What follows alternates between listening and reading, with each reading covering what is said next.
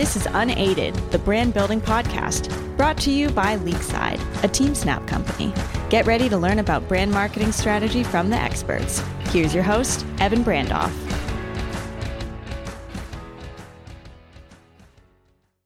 Hello and welcome to the Wingren podcast. I'm your host, Evan Brandoff. Today we welcome Jason Schulweis onto the show. Jason is the EVP of Brand Partnerships and Creative Studio at Brew. He is both thoughtful and interesting and has a lot of insights to share. Let's get into it. Jason, welcome to the show. Thank you so much for having me. It's great to be here. Thank you so much for coming on. I'm really excited to chat with you. Me too. So I have followed your career for a while now. It's incredible to see all the success you've had and the success Brew has had most recently. But I want to start from young Jason. Okay. Where are you from originally? I am a Manhattanite, born and raised. So I have been in New York City my whole life, minus the 4 years I was at Michigan. And my wife is also actually a native New York City person as well. So. Oh, nice. So you're from Manhattan and then not do untraditional path from New York to University of Michigan? Exactly. And right back, which is, it's funny because, and I know we'll get there, but there are deep Michigan ties at Brew as well. Oh, for sure. Were you a Rick's or a Skeeps guy? Oh, I would say probably more so Skeeps, especially I'll say earlier on post 21. and then after, towards the end is I think when I started going to Rick's a little bit more. And I was also a Vortex throwaway from Rick's. Nice. What did you study in school? I double majored in psychology and political science, which has both nothing and everything to do with what I do today. And it's interesting because I think psychology is obviously understanding like people, who they are, how they think. And political science, I did not necessarily enjoy, but it taught me how to write, I think, and speak and convey points in a clear, concise way. And so combining those things, I think makes me hopefully a better sales and marketing professional. I like to tell myself that anyway. I would say the things probably that I learned most in school happened in between and outside of class. And you graduated in 2008, not the best time to enter the workforce. I would say probably 2009 was worse, but 2008 was not great. And I got an unpaid internship after school because it just was, to your point, just not the best time to be looking for. Where was that internship? So that internship was at a digital agency called Deep Focus in New York. It was one of the first digital and engagement agencies around. And I had no experience doing digital marketing, but I got this internship and very, very fortunate that I could afford to be an unpaid intern, for a couple months. And I really fell in love with digital media and marketing. And from there was able to get, a media coordinator job and then a, media buying and planning job. And then from there is kind of the rest is history, but very lucky that, I kind of fell into that. For sure. And when you were in school, did you want to go that route or did the market kind of dictate where you were able to work after school?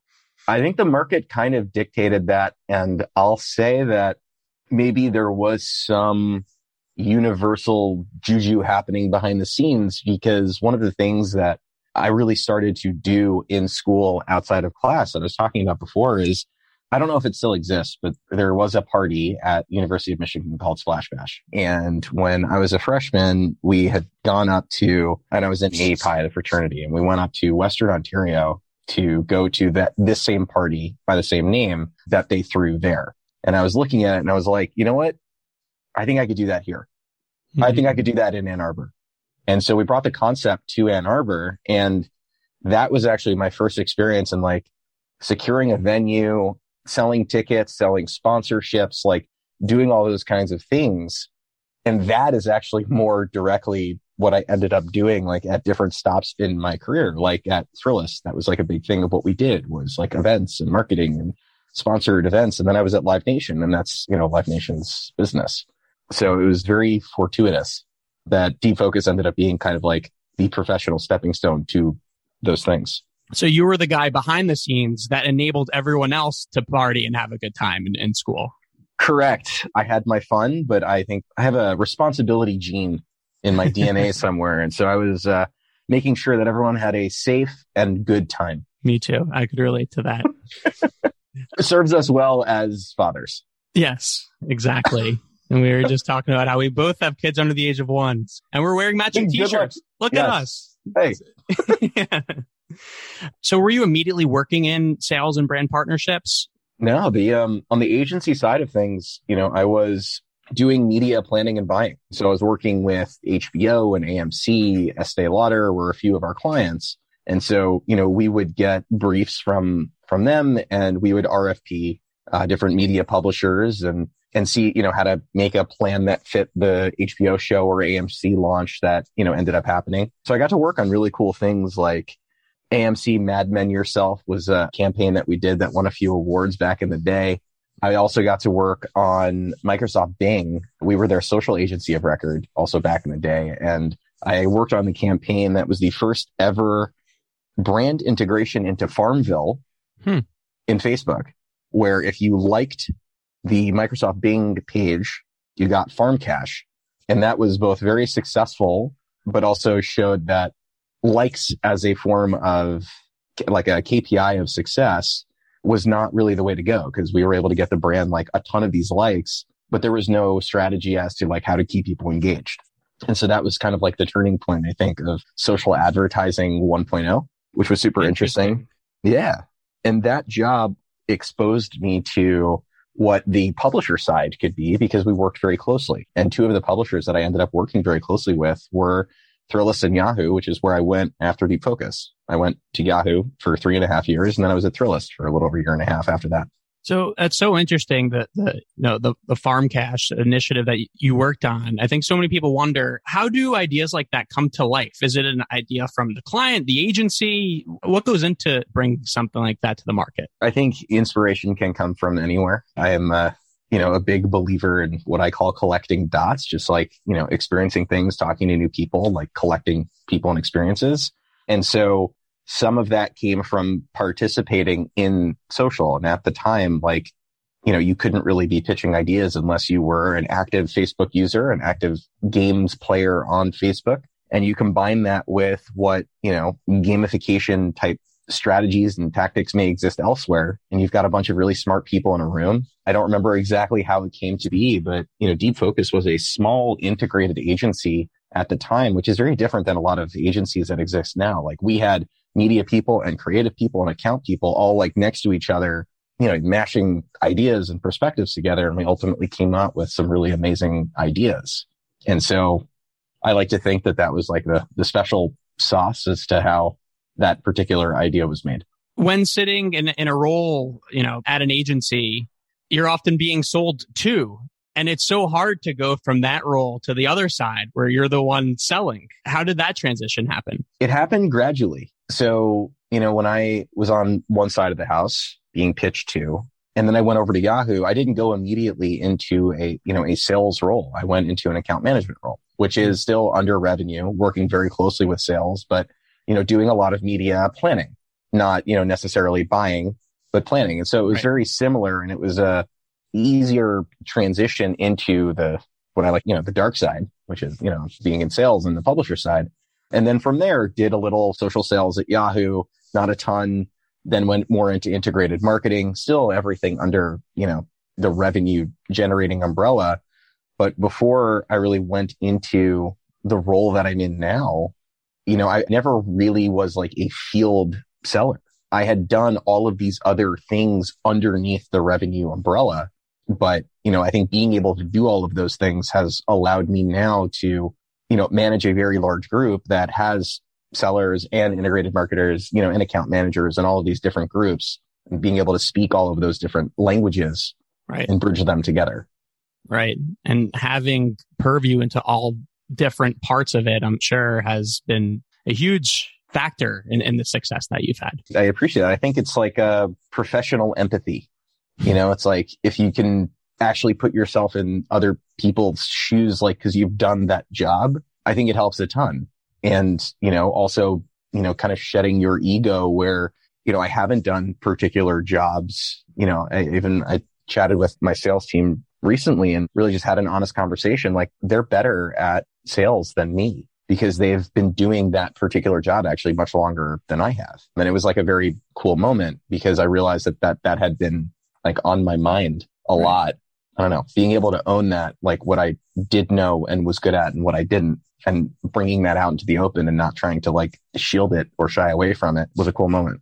Yeah. And, I could tell just from our limited interactions that something that you're really good at is being self-aware and acknowledging what your strengths are and where you have room to grow and lean on other people. Is that a learned skill, or do you feel like that was just intuitive to you? I think, it has come very natural to me. And, I talked about professional empathy, but I've always thought of myself as a very empathetic person. And I think from a psychology perspective, that goes hand in hand with, I think the term is being a high self-monitor. Right. And so like understanding like how you are perceived. Now there's a huge detriment to that, which is like you can't operate from a place of only how other people see you. But that was always something I was very acutely, aware of and always tried to, adjust. And, a lot of that requires knowing like things that you are good at and things that you aren't good at and when you need to lean on other people and when not. But I would say the refinement of that has taken a lot of time and did not come naturally because like there's like a degree of needing to be okay with not knowing things and saying, I don't know. And that part is tough. I think a lot of that goes into understanding like feedback and how important feedback is in a professional organization and just in any professional relationship. And I think candidly, I probably only got good at giving and receiving feedback this year, 14 years into my career. What are the keys to being good at giving and receiving feedback? In terms of giving feedback, we went through management training at Morning Brew earlier this year. And I've done that a few times, but this was the first time where there was a large portion of it that was dedicated to giving feedback. And one of the first things that you're supposed to do is ask for permission. Say like, can I give you feedback? And that is, a lot of people, if you just kind of come out with it, with what the feedback is, they may not be in a good place to receive it. And then it's, it's all downhill from there. But then asking the person how they thought something went, how it went well, you can kind of share what your thoughts there. And then the next piece is that, asking them how it could have gone better and what they would do differently next time. And always phrasing it as to like not harping on the past, but talking about like what you can do differently, learning from the past moving forward. It doesn't need to follow that exactly every time, but those are good things to be thinking about. And then on the receiving end is tough because I believe that the reason why feedback, like a culture of feedback, doesn't exist in most organizations is because people are afraid of hurting the other person's feelings or the other person like not reacting well. Right. And so for me, like I wanted to set a really good like precedent and example for my team. Like everyone, no matter what role you're at or level, gives me feedback. It's great. And it's awesome. And I posted about this actually on LinkedIn and Twitter not too long ago, but like that has been You're a great follow, by the way. I'm working on it. I got verified on Twitter recently and it was like outside of my wedding and birth of my daughter, best day of my life. Yeah. Easily. But I think that has allowed me to get better faster because I'm learning in real time what's working and not working because everyone feels comfortable giving me feedback. And my hope is that everyone also starts to feel comfortable. And the amount of written feedback now, because we're all virtual and remote, that is a whole other variable to it. Because if you give me feedback with a period at the end versus an exclamation point at the end or an ellipses, those mean entirely different things. But like they shouldn't, and it's like, so part of it is like not trying to read too much into how you think the other person is delivering it and just like take the facts of what they're saying and think about it. And you may disagree and you can ask for follow-ups and more detail and all those kinds of things. But like, there's some truth, there's some truth there. And so anyway, that was a very, I think, long-winded answer to your original question. I thought you answered it fantastically. It was thoughtful. It was concise and a really great lesson that I'm already starting to apply. So thank you. Thank you. Yeah. So transitioning to Morning Brew, So you alluded to it before. A lot of people from Michigan, founders are from Michigan, right? Yep. How did you connect with them? Yeah. So a friend of mine by the name of Phil Shermer, he's an incredible dude. He used to be VP of Marketing and Chief of Staff to Frank Cooper at BlackRock. And I know Frank just actually took a big job. And Phil founded also Project Healthy Minds, which is an incredible mental health startup. But Phil is one of those guys where if he texts you, like, you got to meet this person, no questions asked, like, you do it. And that was kind of what happened with Phil connecting me and Alex Lieberman. And so Phil also went to Michigan and knew Alex from Michigan. Both of them are much younger than me. But Phil knew Alex, and Phil and I had been connected for a while. And so he was just like, you guys got to meet over drinks. And at the time I was at MediaLink, and I took that meeting thinking like, Morning Brew is like a really cool company. I subscribe to the newsletter. I like it. Maybe I could bring them over as a consulting client. But then, I met Alex, and it's so impressive. He was smart, the vision, the poise, like what he and Austin had already built at that time. And they were hiring for head of brand partnerships. And that was not my intent going into, that meeting to talk about that role. But as we got to know each other and I was sharing my story and, my career and my experience, because that's like part of the pitch when you're a consultant is like pitching your experience. Right. And it kind of came together very naturally where I had this breadth of experience inside of a revenue organization at a lot of different media companies. And they had aspirations to ultimately be a very big media company. And so whereas most people who are eligible or look at head of brand partnerships roles come up, I think specifically through the sales organization, like as a seller, I had this, kind of like different experience. And I shared like how helpful I think it would be to have, someone who can speak all of those different languages underneath a revenue org and umbrella. He agreed. We got along really well. That led to more conversations, meeting Austin, and Austin is also so impressive and smart, like strategic, where Alex was like, had like the vision. And from like a founder duo, I was like, oh my God, this is incredible. And they went to Michigan. So like that was cool. And then I met the rest of the team. And when you have a startup that has amazing founders, like truly generational talent founders, a incredible product, like a differentiated product, and a team full of people who are smart, kind, and passionate, then it became it wasn't that much of a risk, to go to a startup and help build the thing. Yeah. How big was the team when you joined? I don't remember exactly what number employee I was, but it's within 1 to 20. Right. Yeah. Something in there. I think we're now over 230. Wow. The sales team that I inherited was 3 people. The equivalent of that team now is about 60. Oh, wow. What time horizon was that growth? Yeah. So I joined in July of 2019. Okay. Wow. So a little over 2.5 years. 2.5 years. That's incredible. It's been a lot. And a lot of that has been remote. And, we've been able to retain a lot of talent and keep the culture. So I'm excited. We have an office opening up in a couple of months. We have been without an office for the last 2 years. So I'm excited to get back into it with everyone. We remain remote empathetic, which means that people can remain remote, go in 2 days a week, 4 days a week, whatever works. But I am excited to see people. I've started to do that again, both with the team and with clients. I am extroverted to, whatever degree. And so getting to see people again gives me energy. Oh, for sure. So there was big news last year. Insider acquired. Was it last year? Yes. It was October of 2020. Almost a year and a half ago now. Yeah. So it was almost a year and a half ago. Yeah. It was Q4 of 2020. And it was via, Axel Springer out of Germany. But they've got a huge portfolio now in the US with us, Insider, and most recently Politico. So. Right. Question I was asked, I think by like 5 to 7 people when the acquisition happened. Yes. And I know that Morning Brew is so much more than a newsletter. But the question was, how does a newsletter company get acquired for almost $100 million? It's a good question. I will try to answer this one succinctly because I feel like I can talk about this for a long time. At that time, we were more than a newsletter. Mm-hmm. We had a podcast. We also had, both kind of B2C franchises and B2B franchises. Now, those I think would affect evaluation differently, but within both, the newsletter audience, and especially one at our size, with our open rates, that is a differentiating factor.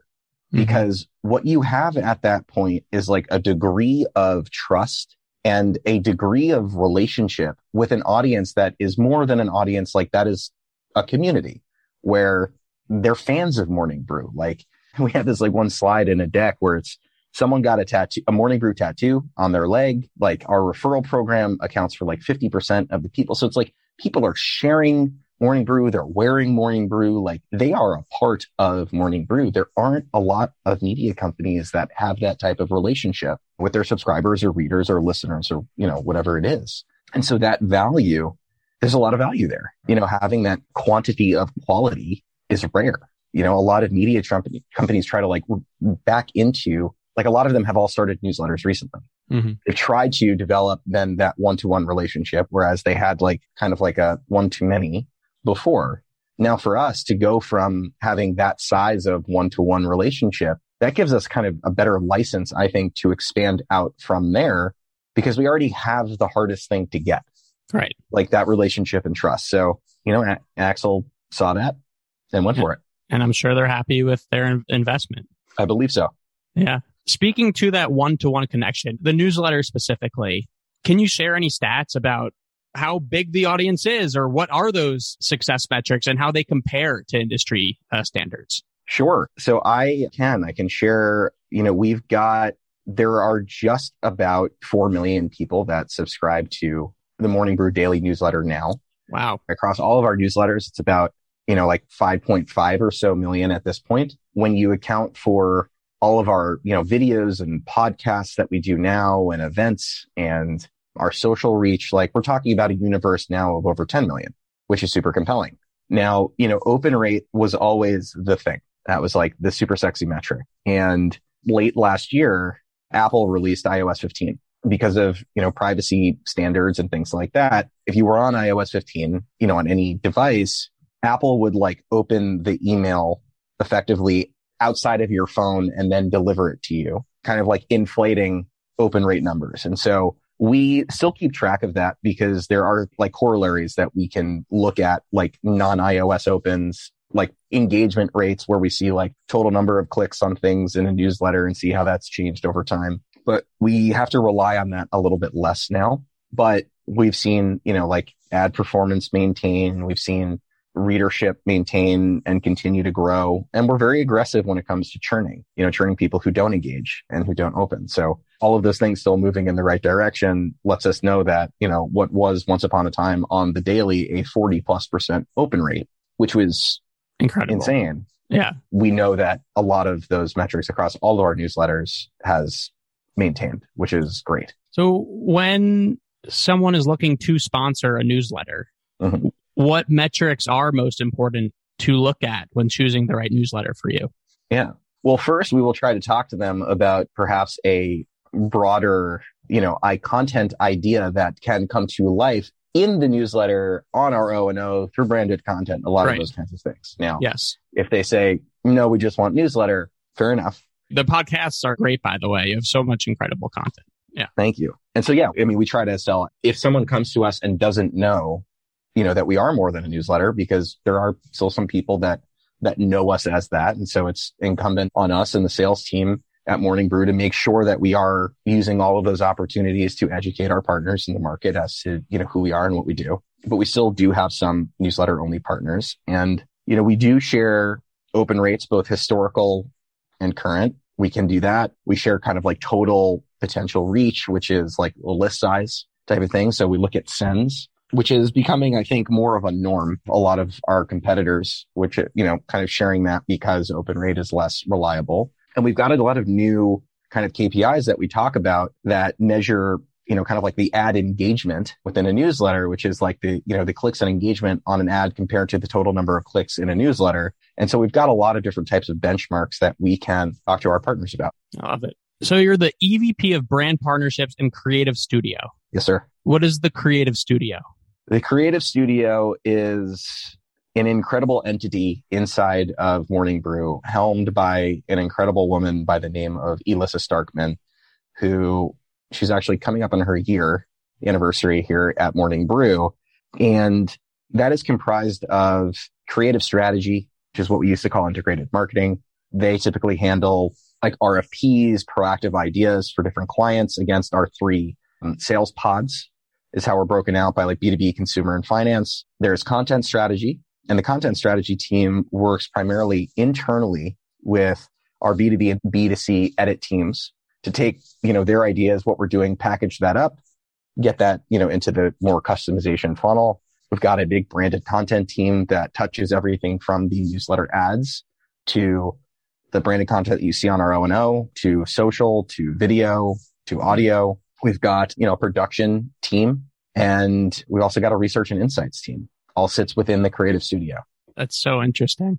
Something that you had said before the podcast, which I found really interesting and it resonated with me, is that you believe that every touch point must be a two-way street, and thinks that the worst emails in the world are marketing emails which you cannot reply, which I agree. So how does Morning Brew do that? Like in a one-to-many, I guess you said it was one-to-one, but it is in a sense one from Morning Brew to a lot of people. How do you engage and enable people to re-engage and respond? Yeah, our edit team will kill me for saying this, but hit reply on the next Morning Brew email that you read and say hello.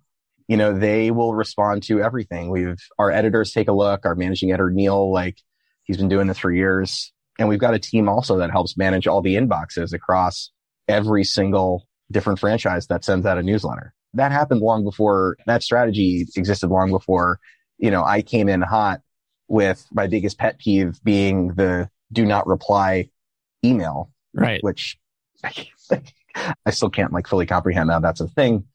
But we're very good about responding to those types of emails. We have a big social team. So, anytime people are, tweeting at us or DMing us, we're not hard to interact with and engage with. Right. Our strategy and insights team, they just launched this product called the Break Room, which is of the last Morning Brew survey that we sent out. We had over 60,000 people respond, wow, which is also a sign of the engagement and relationship. But of those people, I forget the exact number, but a lot of them opted into wanting to have a dialogue with us.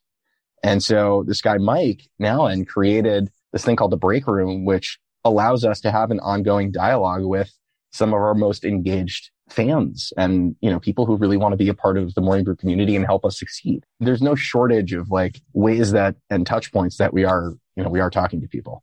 Yeah. And I think that one of Alex's superpowers, which is then seen in all the mediums and how you communicate with consumers, is he just feels so relatable. And it really does feel like when he's talking, he's just talking to you, and you should reply. Yeah. And he does. He asks on all his podcasts, it's always a question. And he is so good on every social outlet of being true to that word. It's not just hey, here's a question, I'm not going to respond. He gives very thoughtful responses to everything. And on the new podcast that he's got, Imposters, it's all about mental health and entrepreneurship and leadership and success. And it's raw, it's very real. And it's a type of, not a type of medium, obviously, because doing podcasts, now, but it's I think the way in which people are starting to talk about personal things and, even topics that were once upon a time, off limits, we're trying to break into. And I think Alex has done such an amazing job at that. And the way that he does it just comes off so authentic, because it's 100% of who he is. It's incredible. So I've been a happy subscriber to the Marketing Brew newsletter. Love Marketing Brew. How do you determine new newsletters or content to start producing? Yeah, it's a little bit different on the B2B and B2C side. There is always a reason, though, for what we do. When it came to launching Marketing Brew and even things after that, our GM of B2B, Jacob Donnelly, has this framework where anything that he's launching, it has to go through a few levels. Is this topic interesting? Is there enough to talk about? Is there room for us to be able to talk about it in the Morning Brew way? Or is it completely flooded? Will we not be adding anything to the conversation? And another evaluation point is is there revenue opportunity. Right. And so there's nothing that the edit side of the house does that is influenced by me or anything like that. But, as part of an evaluation process, it's important to know that that is something that can ultimately help make the company money. That's not going to necessarily sway things one way or the other, but it's an important part of thinking through launching a new product, because every product, every business unit, serves a purpose. And, because our content is free, it needs to be ad supported. Yeah. And to that point, what is the main lead indicator of whether it will be a good revenue opportunity? Is it brand driven, asking brands what they would want to sponsor, advertise in, or is it consumer driven? How are you going to build the biggest audience? Yeah, because the reason why that part is last on the evaluation framework is because I'm a big believer, if there is a POV, it's an interesting topic and there's an industry out there will be advertising and brands who care about that. Right. I think if we did it the other way around, I think that would blur the sales edit lines, and we're not necessarily, we're not launching edit things for the sole reason that brands want it. It is consumer based. We know that people are interested in these types of things, that it is an interesting industry. There is a story to tell, and, the revenue will come. Yeah. If it doesn't, then, our next conversation will be very different. Fair enough. What's coming up next for Morning Brew? Yeah, we've got more B2B launches coming up, which is exciting. Niche media is awesome. We've got IT Brew is the next one that launches. After that is going to be CFO Brew, which is super cool. On, the B2C side of the house, we are talking to a lot of amazing creators and talent who have a community and voice. We just brought on very recently Katie Gaddy, who runs Money with Katie, and we brought her into the fold, and we're helping her grow, her personal finance brand and franchise. And so we're trying to do that now across the board with, a lot of people who are talent and who can create and who have, a POV. And so I think those two things. And then the last point is starting to do events. We've been staffing up an events team even during the pandemic with the expectation and the hope and anticipation that one day we would get to do stuff again. And I'm going to South by actually in a couple of days. So I'm very excited about that. Industry events are back. And so, we think that is a really ripe, big opportunity for us to, do things a little bit differently. And we're excited about it. Will there be a Morning Brew event at South by? No, there will be a Jason running around and trying to hold court, potentially at different coffee shops and bars. And so the degree that we can call that a Morning Brew event, there will be a Morning Brew, many micro Morning Brew events. Right. When you say B2B segments, is Marketing Brew considered B2B? Yes. So anything B2B is going to be industry focused, where you can get better at your job or your role. Okay. So it's not catering to a business, but it's catering to people in business. Yeah. Or a specific industry. So marketing is an interesting one because there are marketers in every industry and there is a marketing industry. Right. So as far as B2B goes, that's a vertical and a horizontal. Now, if you think about retail brew, that is hardcore people who work in retail. Got it.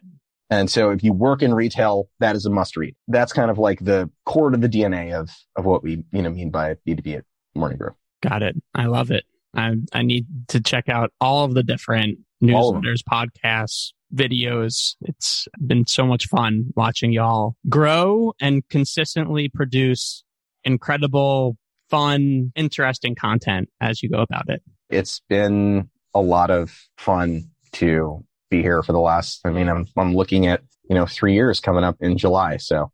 Wow. So the last part of the show, Jason. Yes. Is the lightning round. Uh-oh. Got 4 questions for you and 2 minutes to answer. So it's the first thing that comes to mind. Okay. Is the first question, why is tonight different than all other nights? Is it Passover already? Sorry. Niche 4-question joke. Sorry. Continue. That was great. First question. What is your favorite youth sports memory? Favorite youth sports memory. I played hockey growing up, and we had the ultimate underdog story at this one point. I played for the New York City Cyclones, and we played the Brewster Bulldogs, maybe.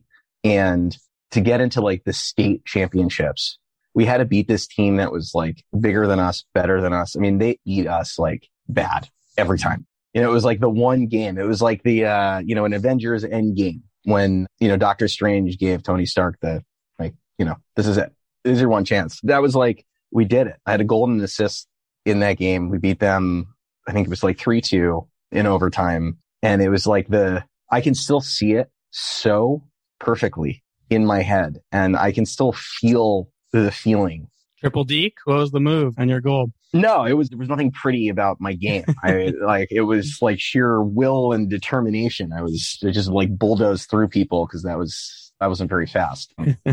But it was just, like someone had dumped the puck in, goalie went out to like around the net to try to stop it. One of the guys on my line, this guy, Jake, was very fast, ended up getting the puck before the goalie, hit it out in front. And I was just like, I think halfway falling and was able to get the puck in the net. Love it. The second question. When you were a kid, what did you want to be when you grew up? I think it was either one of two things. I definitely wanted to be a professional athlete. I mean, as a kid, who does not? Right. I grew up in a household, my dad was an executive, and I always saw the way that he spoke publicly and could kind of like command a room. And so, if the professional athlete thing didn't work out, then I kind of wanted to be like that. Nice. You nailed that. It's still a work in progress. Third question. What is a brand whose marketing you admire most? Wow. I mean, it's going to come off as like, I feel like a lot of people would say it, but Nike, I mean, the way that they don't advertise products, it's like the way that they advertise a lifestyle and a perspective and being able to advertise your, like, what you stand for and to generate that type of emotion. It's like everything they do is just gold. It's incredible. And it's obviously the athletes that, they're able to tap into and sponsor is also, that's, the best of the best. For sure. And finally, what is a go-to cause that you like to support? Well, I already gave Phil's Project Healthy Minds a nod earlier. The one that I am very involved with here in New York is the it was the Jewish Foundation for the Righteous. That is kind of evolving, but UJA, which is the United Jewish Appeal of New York, where it's not just even about helping Jews at home and abroad. It's really the entire New York community and really helping wherever, however. And so I've served on kind of both the raising money side, the distribution side for where those funds go. It's just a very inspiring organization. I love it. Jason, thank you so much for coming on the show today. Evan, thank you so much for having me. I had a lot of fun. Thank you. Me as well. You were great. Thank you. Thank you for listening to today's episode of the WinGrid podcast with Jason Schulweis. As a recap, we discussed Jason's background and how he got into advertising and media, how to give and receive feedback effectively, and the incredible rise of Morning Brew, which you got to check out. Thank you for tuning in. I'm Evan Brandoff. See you next time, everyone. Play on.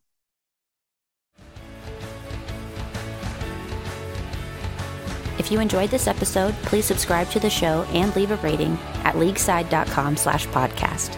For more educational and inspiring content, you can follow Leagueside on LinkedIn and Instagram @Leagueside_. See you next time.